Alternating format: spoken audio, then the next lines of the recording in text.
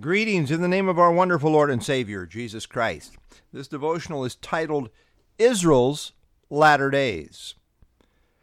We have the church and last days that relate to the church, of which the key identifying trait is apostasy. In contrast, we have Israel and latter days, of which the key sign is Israel back in the land. Context, context, context.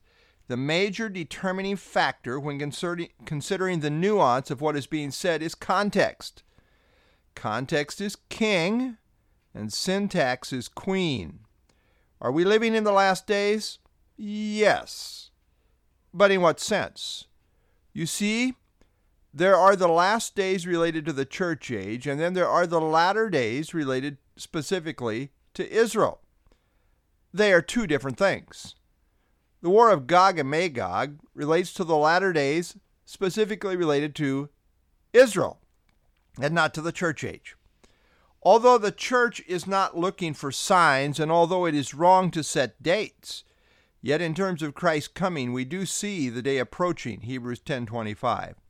So while Israel's last days signs don't directly apply to the church, we may indeed see God setting the stage in reference to them even before the church is gone.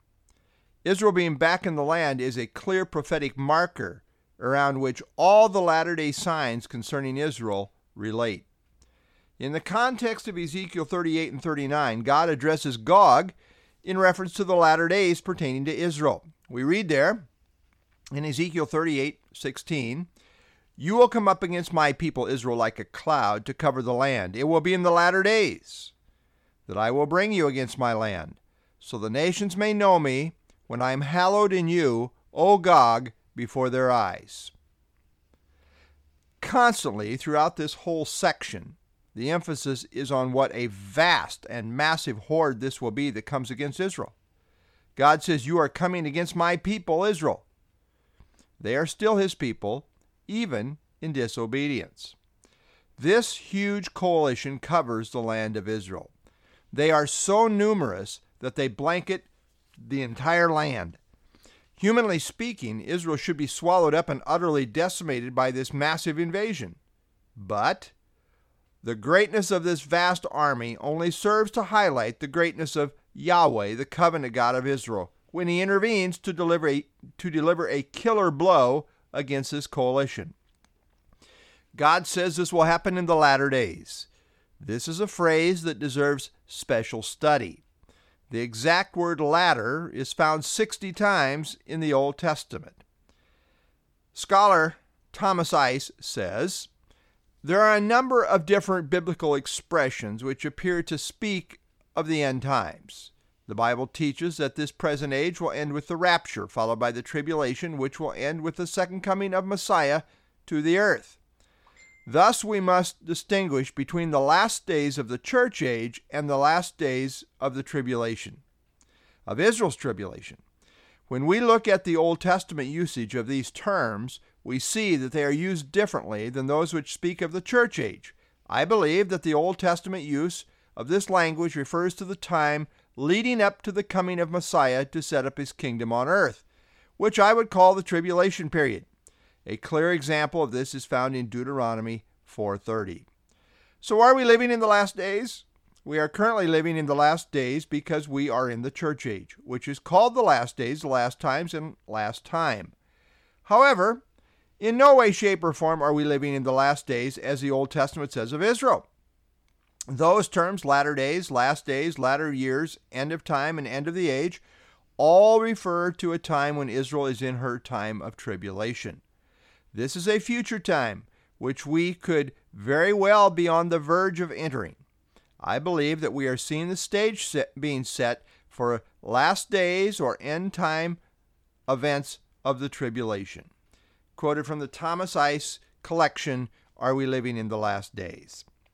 Many scholars point out that the term latter days or similar terms, when used in reference to Israel, are really technical terms related to the day of the Lord, or what is commonly called the 70th week of Daniel, or the tribulation period. For example, Harold Honer says, the familiar expressions after many days, in the latter days, and in the last days refer to the time of tribulation and or the millennial restoration. The context must determine the setting. Here in Ezekiel 38:39, it must refer to the time of great tribulation for Israel. End of quote. Another quote from Ralph H. Alexander.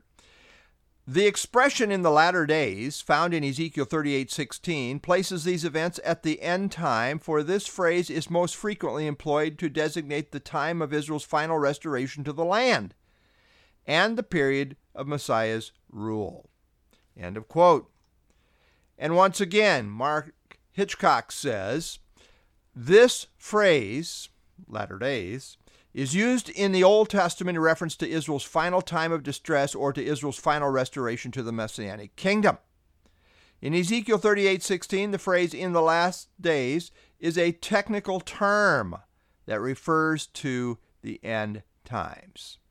What these scholars are saying is that the most common way that this phrase latter days and similar terms are used in reference to Israel refers to the time that will usher in Messiah's rule, or what we commonly refer to as the tribulation period.